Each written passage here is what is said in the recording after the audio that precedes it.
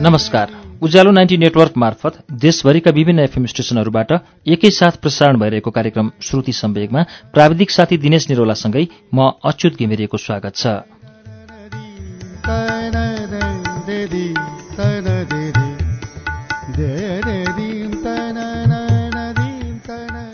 श्रुति सम्वेगको मंगलबारको श्रृङ्खलामा हामी विगत केही साता यता लयनसिंह बाङदेलको उपन्यास मुलुक बाहिरको वाचन सुन्दै आएका छौं। मौलिक उपन्यास मुलुक बाहिर पहिलो पटक विक्रमसम्म 2005मा नेपाली साहित्य सम्मेलन दार्जिलिङबाट प्रकाशित भएको थियो। अहिले रत्न पुस्तक भण्डारबाट 14औं संस्करण प्रकाशनमा आएको छ। यस पुस्तकबाट यस उपन्यासको 7औं श्रृङ्खला आज वाचन हुन्छ पृष्ठ 133बाट।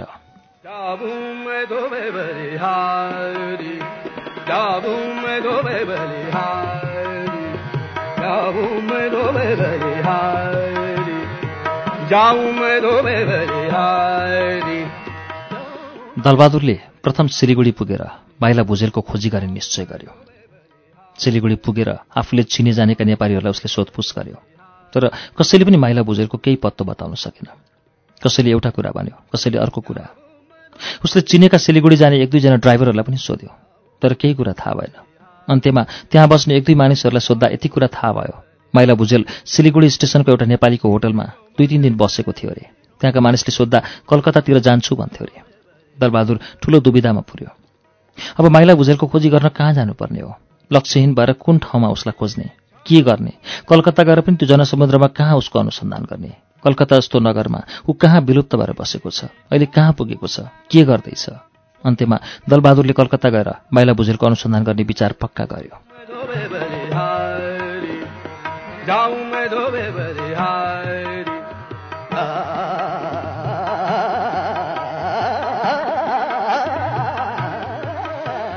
दलबहादुर कलकत्तातिर हिँड्यो।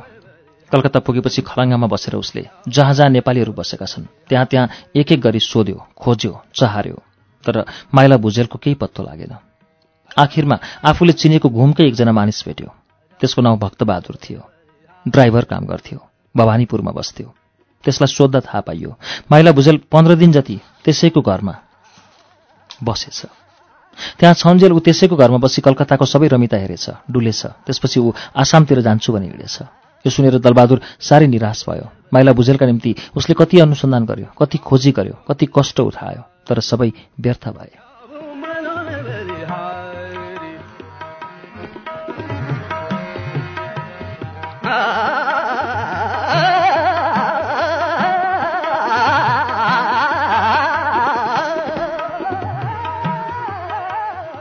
अब आसामतिर पसेर पो के गर्ने? उसलाई कता खोज्ने? ऊ आसाम गएको भए त आफू आसाम कोइला खानीमा काम गर्दा उसलाई कतै देख्नुपर्ने। अन्त्यमा केही उपाय नदेखी दलबहादुरले साह्रै निराश र विक्षुब्ध भएर घर फर्कने विचार गर्यो। तर घरमा मसिनी कति अधीर भएर प्रतीक्षा गरिरहेकी होली। त्यसको सन्तप्त नारी हृदयमा आशाका कति लहर आए होलान्। लोग्नेको खबर सुन्ने त्यसलाई कति इच्छा होला। अब साथी नलिएर रित्तो कसरी फर्कने? त्यो दृश्य देखेर त्यसका हृदयमा कति आघात लाग्ला, कति दुःख होला। अहिले त्यो नारीको व्यथित हृदयमा कति विरह छ, कति वेदना छ, कति मनस्ताप छ। त्यसलाई लोग्नेको कति सम्झना हुँदो, कति माया लाग्दो। अब घरमा पुगेर के भन्ने? यस्तै अनेक प्रकारका तर्क वितर्क र उद्वेलनमा परि दलबहादुरको हृदय शुष्क भयो। कलकत्ता 2 साता जति बसी दलबहादुर खिन्न चित्त भएर घर फर्क्यो।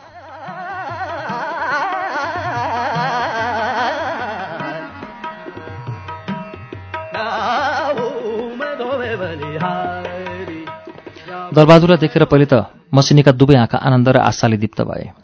तर दलबहादुरको क्लिष्ट र शुष्क अनुहार देख्नासाथ त्यसका आनन्द र आशा विलुप्त भए। दलबहादुरले सबै वृत्तान्त सुनायो। आफूले सिलिगुडीमा गएर खोजेको, फेरि कलकत्ता गएर चहारेको एक एक घटना सुनायो। मसिनी स्तब्ध भएर दलबहादुरका कुरा सुनिरही। त्यसको मुख सुक्यो। यो खबर सुनेपछि त्यसका आँखाको ज्योति पनि सधैँको निम्ति बन्द भए जस्तो भयो। त्यसको जीवनमा रहेका आशा, उत्साह, उमङ्ग सबै त्यसै हराए।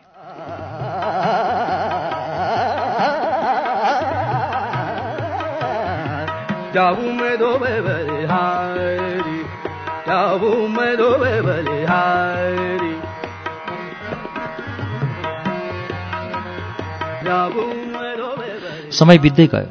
संसार सधैँ झैँ चलिरह्यो। हृदयको अव्यक्त वेदनाले छटपटाउँदै मसिनी जीवनका शेष दिन बिताउन लागि। अब त्यसको जीवनमा केही आशा पनि रहेन, केही आनन्द पनि रहेन। जीवनको आशा र ममताको डोरीको एउटा रूपमा एउटा छोरी छ, रूपा।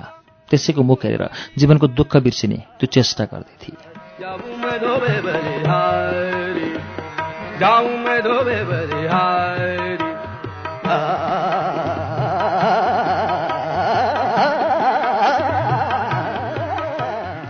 संसारमा त्यसको कथित हृदयले कतै फेरि सुख र आनन्द अनुभव गर्न पाएन।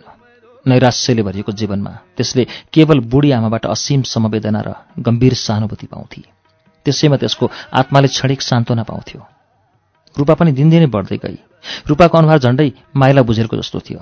त्यसका नाक, ओठ र आँखी भाउ सबै मिल्ने थिए। कहिलेकाहीँ छोरीको यही रूप आभास मसिनी घण्टौँ हेरिरहन्थे, किनभने त्यहाँ त्यसले आत्माभित्र लुकेको तृप्तिलाई स्पष्ट रूपले अनुभव गर्न पाउँथे।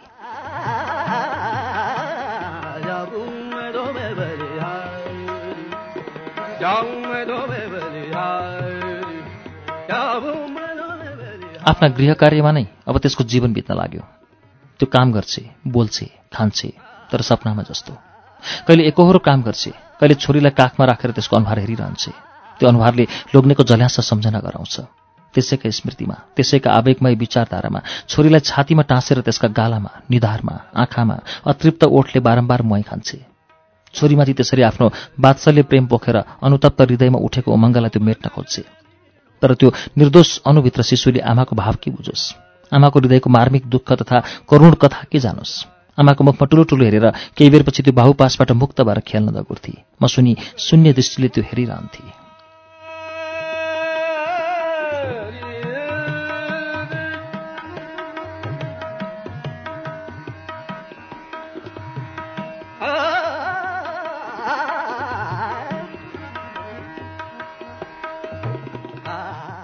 माइला बुझेल घरबाट निस्केदेखि गाईगोठको स्याहार, दुधको कारोबार, सबै काम त्यसै अलपत्र भइसकेका थिए।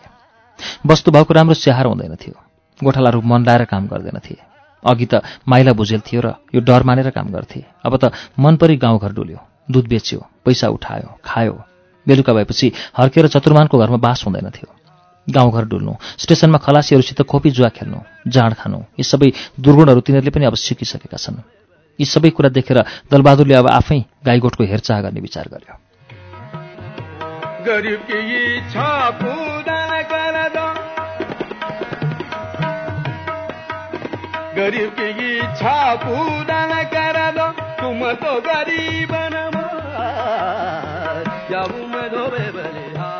वर्षा जान लाग्यो। मेघले निरन्तर ढाकेको आकाश दिनदिनै सफा हुँदै आयो। अब वर्षामासको हिलो मैलो सबै परिष्कार हुँदै गयो। टाढा टाढामा पर्वतमालाहरू सुन्दर देखिन थाले। दलबहादुरले अब गाईगोठको स्याहार आफैले गर्न थाल्यो। दुधको कारोबारमा उसले मन दियो। माइला भुजेलले जति दुधको कारोबार कुशलतापूर्वक गर्न नसके तापनि गाईगोठ सप्रँदै गयो। दलबहादुरले अब आफ्नो शेष जीवन गाईको स्याहार सम्हारमा काट्ने विचार गर्यो। अहिलेसम्म उसले बिहा गरेको थिएन। दलबहादुरको आजन्म अविवाहित नै रहने विचार थियो। तर एक दिन बुढी आमाले छोरालाई एकान्तमा बोलाएर भनिन्, अब त संसारमा कति दिन बाँच्छु? 2 दिनको जिन्दगीमा घरमा बुहारी हेर्न पाए मलाई कति सन्तोष लाग्ने थियो बाबै।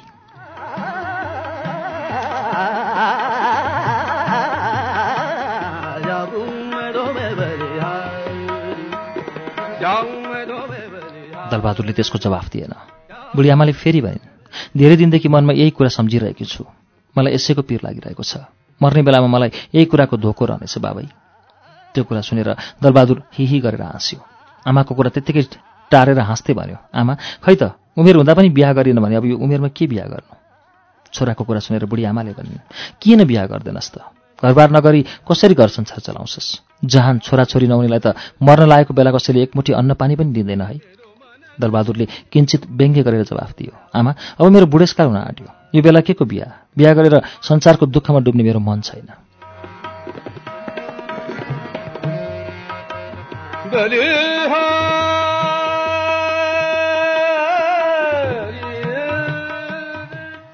यो कुराले बुढी आमाको हृदय दुखेर आयो।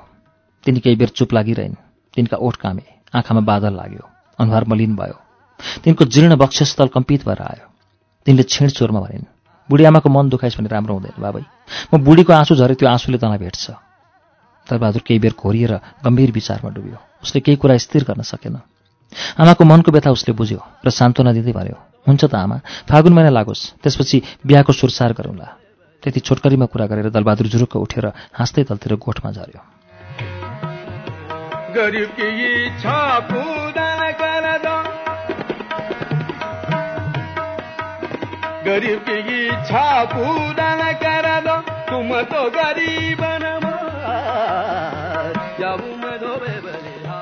फागुन महिना लाग्यो। वसन्तको आगमन भयो। चारैतिर उत्ताल बतास चल्न थाल्यो। रुखरुखतिर नयाँ नयाँ पात र टुस्साहरू देखिए। बिस्तार बिस्तार दिन जान लाग्यो। तर बुढीआमाको मनमा भने एउटै कुरा छ, एउटै चिन्ता छ, कहिले छोराको घरबार गरिदिने, कहिले घरमा बुहारीको मुख हेर्न पाउने। गाउँघरमा अरूले आफ्ना आफ्ना काखमा नाति नातिनाहरू खेलाएको हेर्दा तिनी मनमा नै एउटा अज्ञात वेदना अनुभव गर्थिन्।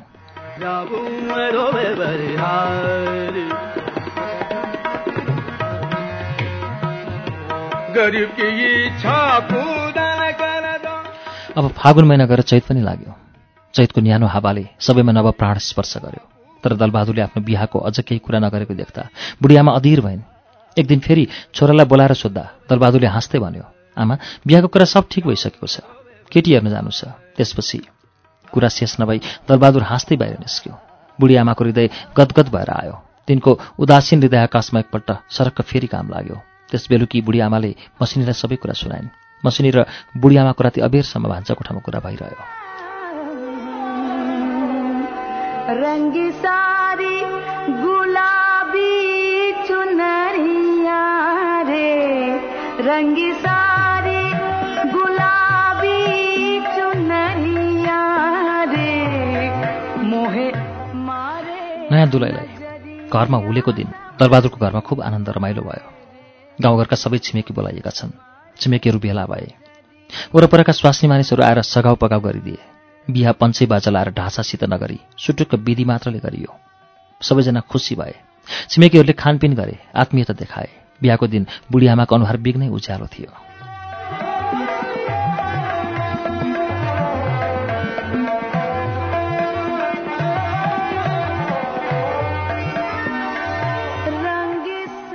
नयाँ दुलाई 20-21 वर्षकी ओली, शान्त र गम्भीर प्रकृतिकी थिए। लाम्चो अनुहार, अलिक गोरी र पहेँलो वर्णकी, अग्ली र एकोहोरो जिउकी थिए। त्यसको हिँडाइ बसाई धीर चालको थियो। अब बोलीचाली पनि खुब राम्रो थियो। त्यसरी लच्छिनकी बुहारी पाएर बुढीआमाले जीवनका सबै दुःख कष्ट बिर्सिन्। अब मसिनीको जीवन एउटा नयाँ रूपमा परिवर्तित भयो। नयाँ दुलैको सहवासमा त्यो आफ्नो दिन काट्न थाली। अघि बुढीआमाको संसर्गमा मसिनीलाई अर्कै सुख थियो। आज नयाँ दुलैलाई आफ्नै सखीको रूपमा पाएर त्यसले अर्कै आनन्द पाए।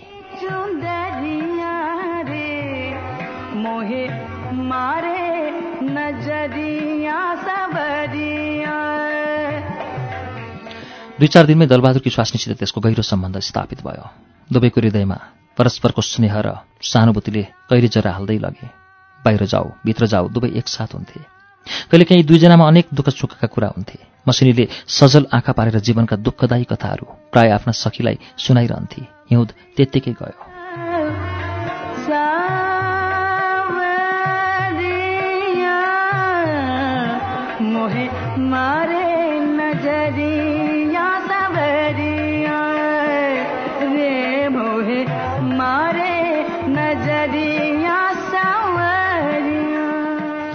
एक दिन मसिनी भान्सा कोठामा काम गर्न लागेको बेलामा दुलै पनि भान्सा कोठामा थपक्क चाल मारेर आई। मसिनी तरकारी पकाउन लागेकी थिए। दुलैले पसलतिरबाट मसिनीको आँखा छोपिदिए। मसिनीले हातले छोप्दा दुलैको चुराबाट दुलै नै हो भने थाहा पाइहाली।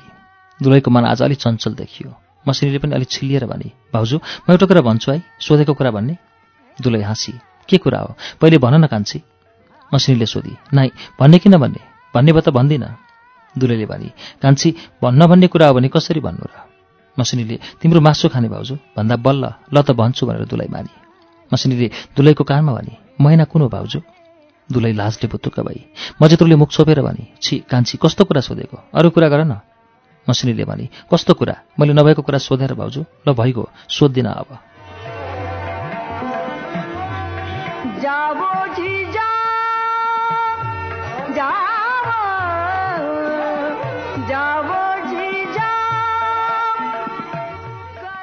ठट्टै ठट्टामा दुलैका दुवै गाला राता भए। लाजले केही बेरसम्म त्यो सङ्कुचित भई। मसिनीले फेरि सोधी, तर भाउजू, छोरा हुन्छ कि छोरी। छोरी त नहोस् है, छोरीको जात के, पाल्यो बढायो, तरुणी भएपछि एक दिन माइत घर छोडी हामीलाई रुवाएर अर्काको घर जानुपर्छ। छोरी त आमा बाबुको मायाको काँचो धागो हो, छोरा जस्तो कहाँ हुन्थ्यो र होइन त भाउजू? तिमी जान कान्छी, छोरा राम्रो कि छोरी? हामीलाई त छोरा पनि चाहिएन छोरी पनि चाहिएन भनेर दुलै झर्की। मसिनी हाँसी, भाउजू तिमीलाई छोरा पनि नचाहिएको छोरी पनि नचाहिएको कति साँचो रहेछ, रहँदा बस्दा देखिएला त। यति भनेर मसिनी खितखित हाँस्दै कोठाबाट निस्की।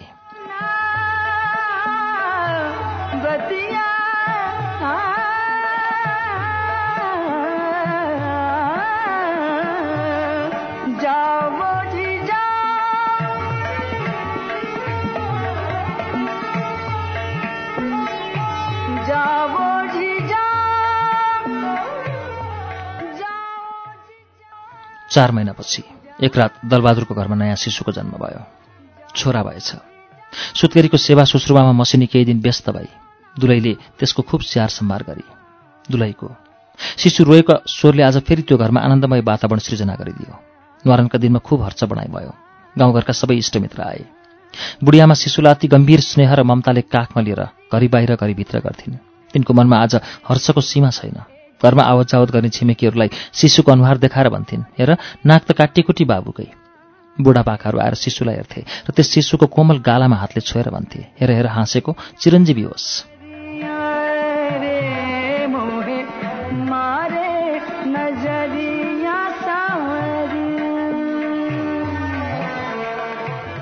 गाउँ छिमेकका बुढाबुढी आइमाईहरू आएर एक कुनामा थुप्रो लागेर कुरा गर्न लागेका थिए। कार्की बुढाकी स्वास्नीले भनी, दिदी तिमी त कस्ती भाग्यमानी, नातिको अनुहार हेर्न पायो। खै हाम्रो त बुढेसकालमा नाति नातिनाको मुख हेर्न नपाएपछि वैकुण्ठमा पनि के बास होला र। बुढेसकालमा यस्तो अप्रत्याशित कुरा सुन्न पाउँदा बुढी आमाको हृदय आनन्दले भरियो। बुढीहरू एकान्तमा बसेर धेरै बेरसम्म कुरा गरिरहे।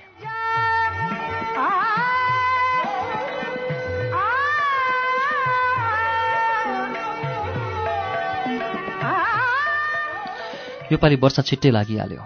वर्षा लागेपछि मेघले निरन्तर आकाश ढाक्यो। कुहिरो बादलले घुम पहाड वरिपरिका जम्मै गाउँ वन रुख पात छोपे।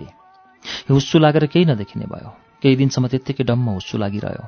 एक झरी पानी परेर थामिएपछि राति राति गाउँमा एउटा ठुलो पक्षी उड्न थाल्यो। गाउँघरमा कुरा भयो। त्यो देखेर मानिसहरूलाई अचम्म लाग्यो। हुस्सु लागेको बेला राति ठुलो लाटोको स्वर आएर गाउँ माथि माथि उड्दो रहेछ।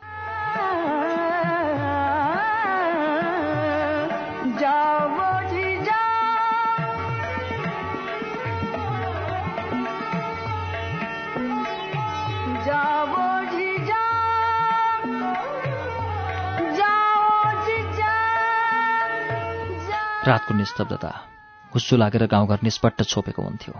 त्यसै बेला लाटोको स्वर अद्भुत स्वरले कराउँथ्यो। अब रातै पछि त्यो पक्षी गाउँ माथि माथि उड्न थाल्यो। गाउँ छिमेकमा पनि त्यो चर्चा चल्यो। मानिसको मन एक प्रकारको भय र आशंकाले ढाकियो। प्रत्येक रात त्यो लाटोको स्वर गाउँमाथि उड्दै कराएको सुनेर सबैले अपशकुनको लक्षण हो भनेर कुरा पनि गरे। त्यस विषयमा गाउँभरि चारैतिर कुरा भयो। शेर्पा बुढाकी स्वास्नीले पनि बुढालाई एक दिन त्यही कुरा गर्न सुनाए। त्यो गाउँमा रातै पछि यो ठुलो चरा कराएर आउँछ। यो कराएको त नजादी पो हो, गाउँघर अँध्यारो त मरौँ परौँ पो हुन्छ कि। बुढाले त्यो कुरा सुनेर हाँस्दै पिच्च थुक्यो र सिगरेटको धुवाँ फुक्दै भन्यो, लाटोको स्वर कराएर के भयो त, उही गाउँघरमा मरौँ परौँ हुन्छ होला, त बुढी मर्लिस् कि त मै बुढो मरौँला। यति भनेर बुढो खितका छोडेर हाँस्यो।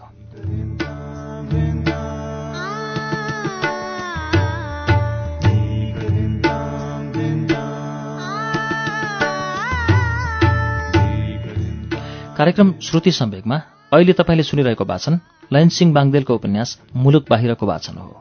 यसको बाँकी अंश केही बेरमा वाचन हुनेछ। उज्यालो सुन्दै गर्नुहोला।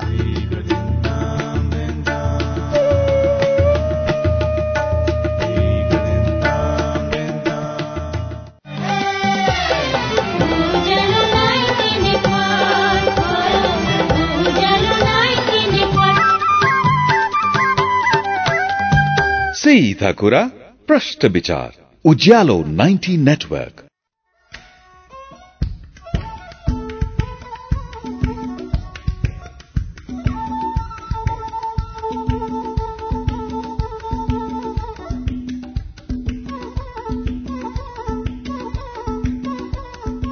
कार्यक्रम श्रुति सम्वेगमा पुनः स्वागत छ। तपाईँ अहिले उज्यालो 90 नेटवर्क काठमाडौँसँगै इलाम एफएम, रेडियो ताप्लेजुङ, झापाको एफएम मेची ट्युन्स र बिर्ता एफएम, इटहरीको सप्तकोशी एफएम, विराटनगरको रेडियो पूर्वेली आवाज, धरानको विजयपुर एफएम, रेडियो तेह्रथुम, भोजपुरको रेडियो चोमलङमा एफएम, सिन्धुलीको रेडियो सहारा, रेडियो बर्दिवास, सर्लाहीको रेडियो एकता, ढुकढुकी एफएम र मुक्तेश्वर एफएम, रौतहटको नुन्थर एफएम, रामेछापको रेडियो तीनलाल, खोटाङको हलेसी एफएम, दोलखा जिरीको रेडियो हिमाली, नुवाकोटको रेडियो त्रिशुली र रेडियो जाल्पा, काभ्रे धुलीखेलको रेडियो सेफर्ड, मकवानपुरको हेटौँडा एफएम, चितवनको रेडियो अर्पण, रेडियो त्रिवेणी र रेडियो चितवन पनि सुनिरहनु भएको छ।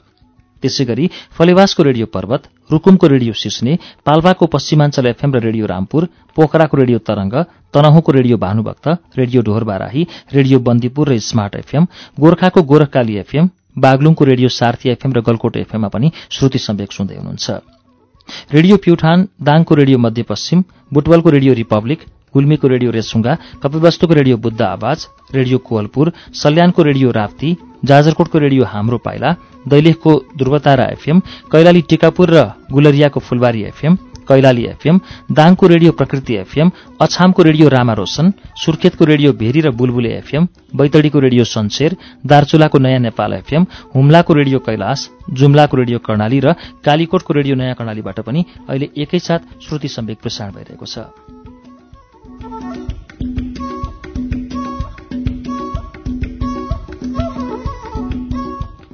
श्रुति सम्वेकमा हामी लैनसिंह बाङदेलको उपन्यास मुलुक बाहिरको वाचन सुनिरहेका छौं। यसको बाँकी अंश वाचन अब सुनौ।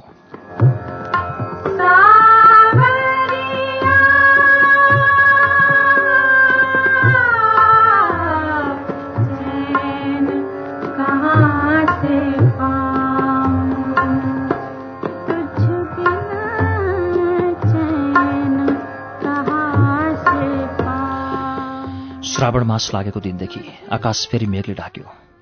रातिदेखि घनघोर पानी पर्न थाल्यो। आकाशमा एकहोरो मेघ गर्जन थाल्यो। पानी र बादलले पृथ्वी जम्मै छोपे।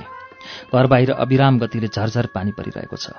बुढी आमा सिकिस्त बिरामी भएर ओछ्यानमा लडिरहेकी छिन्। झ्यालबाट त्यो बाहिर परिरहेको पानी छर्लङ्ग देखिन्छ। शुष्क र उदास मन प्राण लिएर आज तिनी यो वर्षालाई शून्य आँखाले ओछ्यानमा लडी एकहोरो हेरिरहेकी छिन्।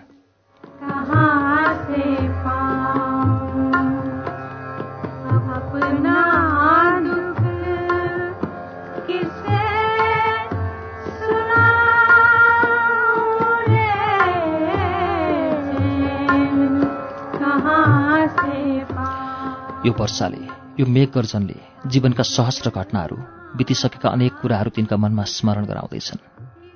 साँझमा बत्ती बाल्ने बेला बुढी आमाका छेउमा आएर मसिनीले अति कोमल र धीमा स्वरमा सोधी, आमा, घाँटी दुख्न कस्तो छ?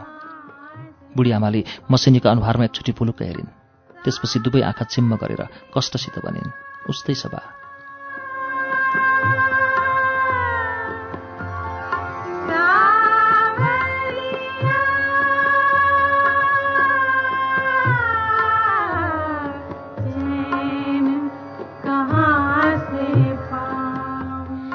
मसिनी बुढी आमाकै छेउमा प्राय बसिरहन्छे।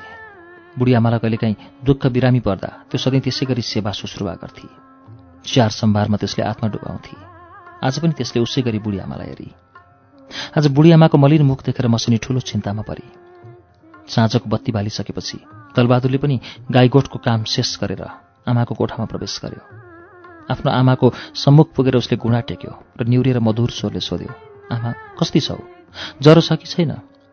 छोराको कण्ठ सुनेर तिनले फेरि दुवै आँखा उचालिन् र दलबहादुरको अनुहार हेरिन्। छोराको सोधनीको उत्तरमा बुढी आमाले अस्फुट स्वरमा सासको बलले मात्रै भनिन्, उस्तै छु बाबु, ज्वरो घटेको छैन।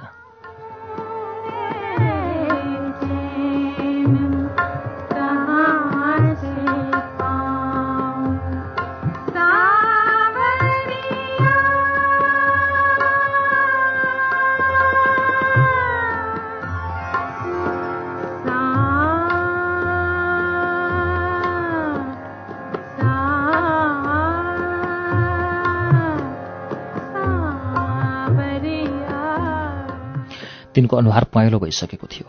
आँखाको ज्योति हराइसकेको थियो। बेला बेलामा लामो स्वाँ फेरिरहन्थिन्। आज यो घरमा कति निस्तब्धता, कति उदासीनता छ। सबैको अनुहार चिन्ता, दुःख र विषादले अँध्यारो देखिन्छ। घरमा कोही चोरको स्वरले बोलेको सुनिँदैन। सब चिन्ताग्रस्त छन्। सबैका मनमा एउटै डर, एउटै आशंका र एउटै पीरले आधिपत्य गरेको छ। आधा रातमा मसिनी उठेर हेर्दा बुढी आमाको अनुहार साह्रै म्लान र विकृत भइसकेको रहेछ। तिनले आँखा ठ्याम्मै उकारिनन्। मसिनी आत्ती। त्यसले दलबहादुरलाई उठाएर आमाको कोठामा बोलाई।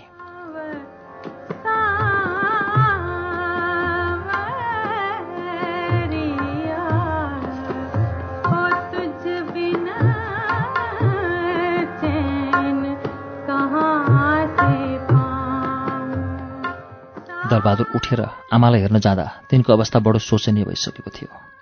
आमाको बाँच्ने आशा उसले देखेन। उसको हृदय कामेर आयो। निराश र दुःखले उद्रवीभूत भएर आमाका गोडामा छाँद हालेर बालक जस्तो रुन थाल्यो।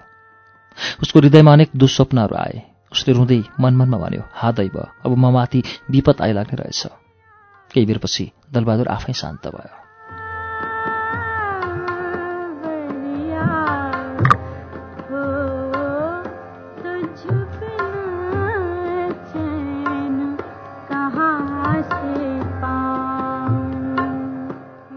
आमाले 2-3 पल्ट इसारा गरेर हातले देखाइन्। सानी रूपाला खोजेकी रहेछन्। रूपाला ओछ्यानदेखि उठाएर दलबहादुरले आमाकै छेउमा राखिदियो। बुढी आमाले ममताको दृष्टिले एकटकसँग रूपालाई फेरेर फेरि आँखा चिम्म गरिन् र तिनले हात पसारेर रूपालाई सुमसुमाइरहन्। केही बेरपछि रूपातिर देखाएर तिनले अति क्षीण तर कम्पित स्वरमा भनिन्, अब म बाँच्दिनँ, बाँच्ने आशा पनि छैन। एउटा कुरा, यो केटीलाई तिमीहरूले कहिले दुःख नदिनु बाबै, यो कुरा कहिले नबिर्सनु। बुढी आमाको कण्ठ रोकियो। तिनले मसिनीको मुखमा पुलुक्क हेरेर फेरि रूपातिर फर्की आँखादेखि बर्र आँसु झारिन्।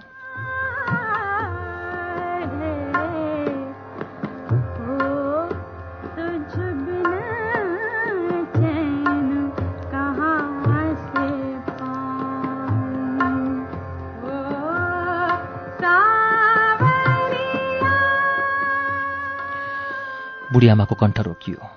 तिनले मसिनीको मुखमा पुलुक्क हेरेर फेरि रूपातिर फर्की आँखादेखि बर्र आँसु झारिन्।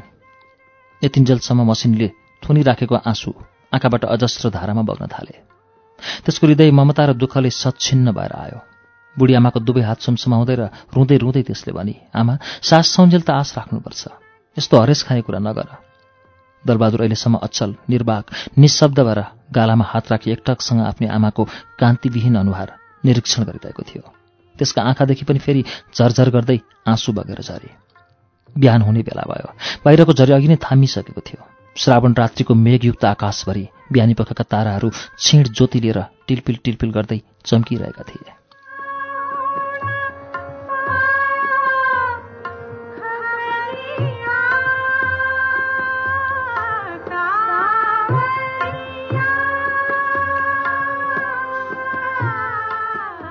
बुढी आमाको मर्ने बेला आइसकेको रहेछ। तिनले मसिनीको काखमा एक हात फ्याँकिन्। त्यसपछि आँखा उगारेर चारैतिर हेरिन्। सबैका मुखमुखमा एकपल्ट हेरेर बिस्तारै आँखा छिम्म गर्दै गइन्। तिनको हृदयको गति पनि बिस्तार बिस्तार थामिँदै गयो। मसिनी रुन थाली। अनि त्यसपछि सबैजना बुढी आमालाई सुमसुमाउँदै रुन लागे। र बुढी आमाले आफ्ना दुवै आँखा सधैँका निम्ति थुनिन्। अनि सब शेष भयो।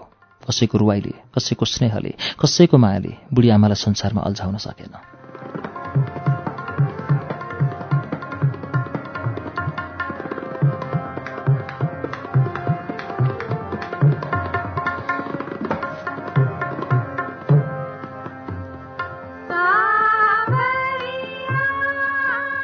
दलबहादुर रुँदै बाहिरको अँध्यारो दलानमा निस्केर घोप्टो परी डाकको छोडी छोडी रुन लाग्यो। त्यसका आँखाका अघिल्तिर जीवनका सहस्र सहस्र स्वप्नहरू फनफनी घुमे। अतीतकालको जीवन कथा र बालकालका जम्मै मधुर स्मृतिहरूको सम्झना भयो। आफूलाई जन्माउने तथा असीम दुःख र कष्ट उठाएर आफूलाई बढाउने, पाल्ने आफ्नी आमालाई आज उसले सधैँका निम्ति बिदा दियो। उनी यो दुःखमय संसारबाट बिदा भएर सधैँका निम्ति परलोक भइन्। जीवनमा मृत्यु अनिवार्य छ। संसारका जम्मै वस्तु नाश पान्छन्। जन्मेपछि एक दिन मर्नै पर्छ। संसारमा आएपछि हामीले एक दिन फेरि यो संसारको वैभव छोडेर जानुपर्ने रहेछ। कि हामी मानिस, कि पशु पक्षी, कि अरू प्राणी।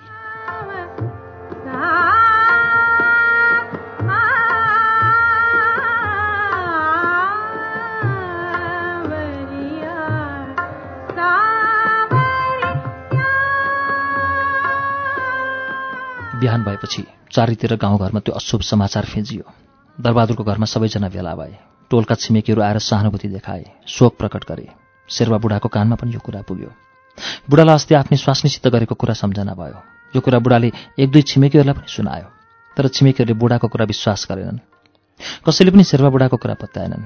बुढाले सोधेको उत्तरमा गम्भीर भावले कसैले टाउको मात्र हल्लाइदिए। तर कोही चाहिँको बुढाको कुरा सुन्दै नसुनी आफ्ना सुरमा लागिरहे।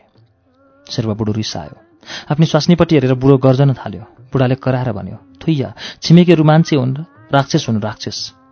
मोराहरूले मेरो कुरा नपत्याएको हेर, लाखेस ऊ बुढी अस्ति तैँले पनि गाउँघर त अँध्यारो छ है, मरौँ परौँ हुन्छ कि भनेर कुरा गर्थिस् नि, लौ जसो भनेको उस्तै भयो कि भएन? बुढो केही बेरसम्म त्यत्तिकै गनगनाइरह्यो।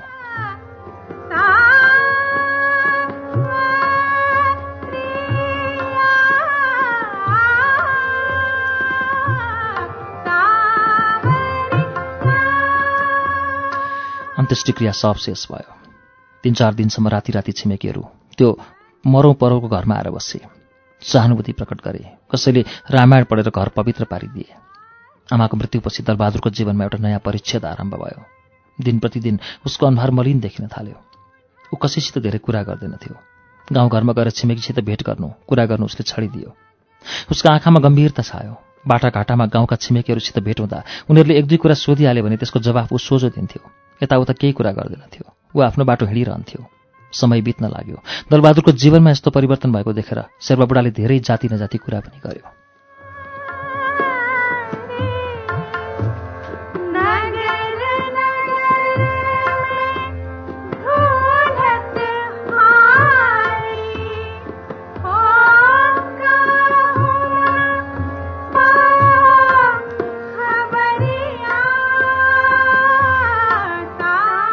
चार वर्षपछि एक दशैँमा शेर्पा बुढो गाउँघरमा छिमेकीहरूले मिलेर लाएको मादल नाचमा लागेर खुब गाउँघर डोल्यो।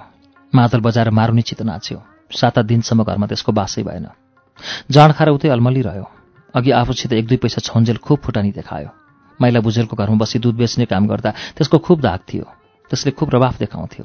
त्यो सबैसित छुल्याइ गर्थ्यो। तर जति जति त्यसको उमेर ढल्कँदै गयो त्यसको उति हीन अवस्था हुँदै गयो। त्यसको धाक हराउँदै गयो।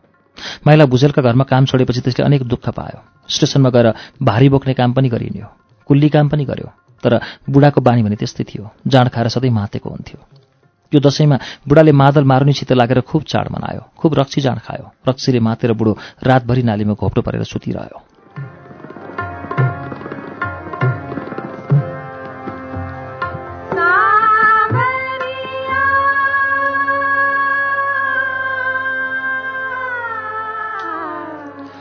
त्यसको भोलिपल्टदेखि बुढालाई ज्वरो आयो। अब केही दिनपछि बुढालाई निमोनिया भयो। बुढो ओछ्यान लाग्यो। शेर्पा बुढो बिरामी हुँदा एकजना छिमेकी पनि हेर्न आएन। बुढो धेरै दिन बिरामी पर्यो। दुःख भोग्यो। अब हाड र छाला मात्र भएपछि एक पुसको शून्य रातमा बुढाले त्यसै प्राण त्याग गर्यो। शेर्पा बुढाको जीवनको जम्मै इतिहास शेष भयो। बुढो त मर्यो। बिचरी त्यो शेर्पेनी बुढी एक्लै भई।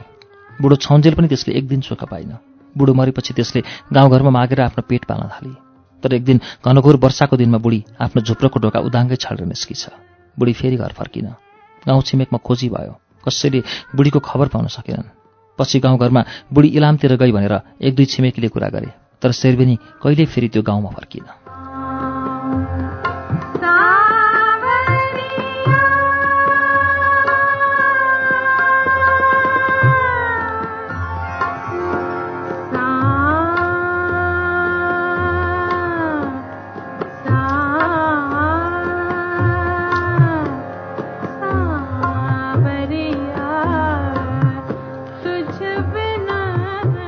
दलबहादुरकी आमाको मृत्यु भएको कति वर्ष भइसक्यो। यतिका दीर्घकालसम्म दलबहादुरको पारिवारिक जीवन राम्रै चलिरह्यो। परिवारमा तलमाथि केही भएन। उसका 3 जना नानीहरू भए, 2 छोरा र 1 छोरी। आफूले एक लगानी काम गरिरहन्थ्यो। गाई गोठ स्याहार्थ्यो, दूध बेच्थ्यो। दूध बेचेर पेट पाला गर्थ्यो।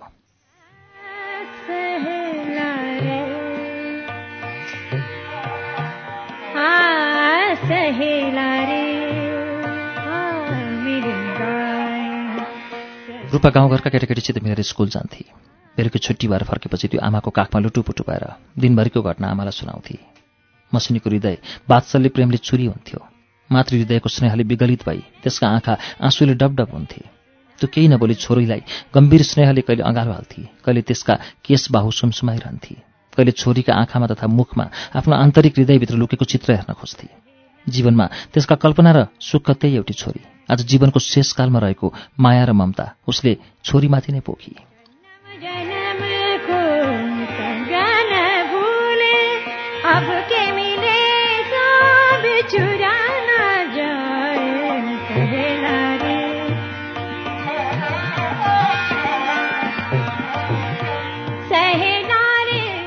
एक हिउँदका दिन मसिनी बाहिर आँगनमा निस्केर बेलुकीको घाम ताप्दै थिए।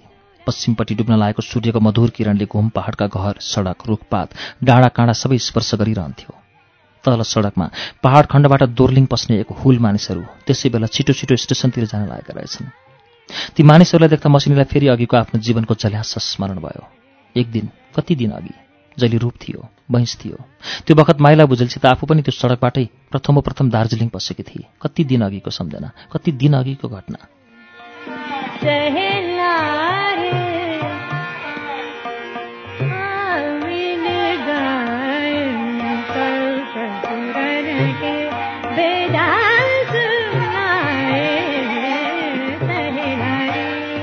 अतीतको भग्न स्मृतिले मसिनीको हृदय भरियो।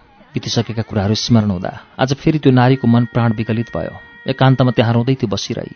आजको सूर्यको किरणले, आजको वातावरणले, वरपरको दृश्यले लोग्नेको कति स्मरण गरायो। माइला भुजेलको सजीव अनुहार त्यसका आँखाका अगाडि नाचिरह्यो। तर त्यो वेदना कसलाई भन्नु, यो दुःख कसलाई सुनाउनु, यो विरह कसलाई देखाउनु, कहाँ गएर पोख्नु? यतिका वर्ष बितिसके। आफ्नो हृदयमा रहेको क्षीण आशाको डोरी पनि मक्किएर जति जति दिन महिना बित्दो छ, चटचटी चुडिँदैछ। आशा हरायो, जीवनको दीप निभ्न आँट्यो। अभ्यन्तरमा लुकेको तृष्णा यो जन्ममा नमेटिने भयो।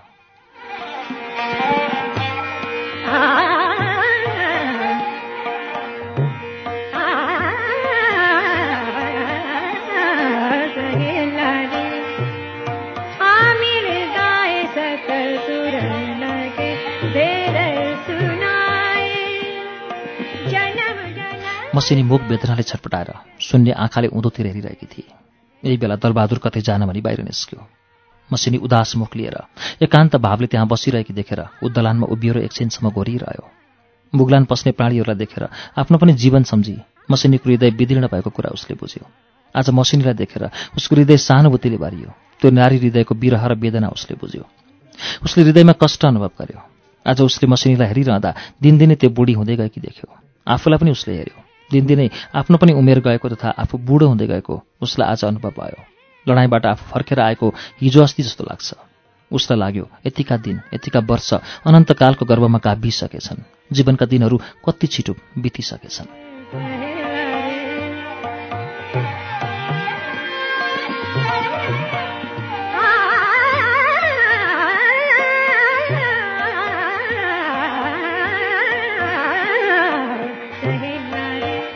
यो सम्झेर उसलाई दुःख पनि लाग्यो, आश्चर्य पनि लाग्यो। आजको यो उदासमय वातावरणले उसको हृदयमा एउटा दुःखद छाप लगाइदियो। यो हिउँद जस्तै उसले 58 हिउँद काट्यो। यो कुरा अनुभव हुँदा उसलाई साह्रै नराम्रो लाग्यो। उसको मनमा त्यसबेला रणबहादुरको सम्झना हुन थाल्यो। आफूलाई बचाएर ल्याउने त्यो साथीको आत्मा कहाँ पुगेको छ? ऊ मरेको पनि कति वर्ष भइसक्यो। अझ पनि त्यस साथीको माया उसको मनमा छँदैछ। उसका आँखाका अघिल्तिर रणबहादुरको चित्र आयो। त्यो हाँसेको, बोलेको, गीत गाएको तथा पल्टने बुट घसार्दै छत्री टोपी लाएर घुम डिपु र स्टेसन वरपर उकालो ओह्रालो लागेको। आज कता जाने विचार लिएर दलबहादुर निस्केको थियो। तर अहिले उसको मनै अर्कै भयो। ऊ बिस्तारै तल सडक मासतिर झरेर सुके जाने मूल सडकतिर लाग्यो।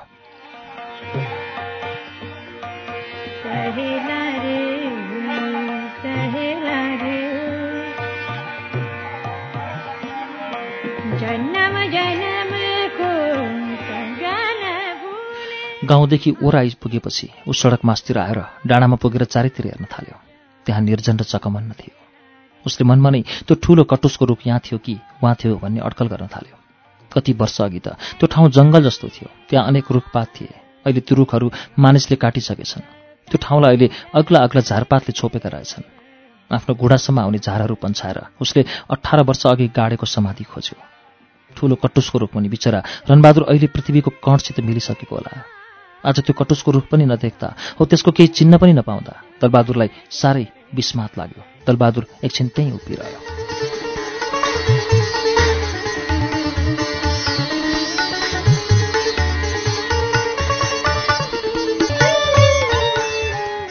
श्रुति सम्वेकमा यतिन्जेल तपाईँ लयनसिंह बाङदेलको उपन्यास मुलुक बाहिरको वाचन सुन्दै हुनुहुन्थ्यो। यो वाचनसँगै आजलाई श्रुति सम्वेकको समय सकिँदैछ। कार्यक्रमबारे तपाईँका सल्लाह, सुझाव वा प्रतिक्रियाका लागि हाम्रो ठेगाना कार्यक्रम श्रुति सम्वेक, Ujyalo 90 network, post box number 6469 Kathmandu. इमेलका लागि shruti shruti@unn.com.np।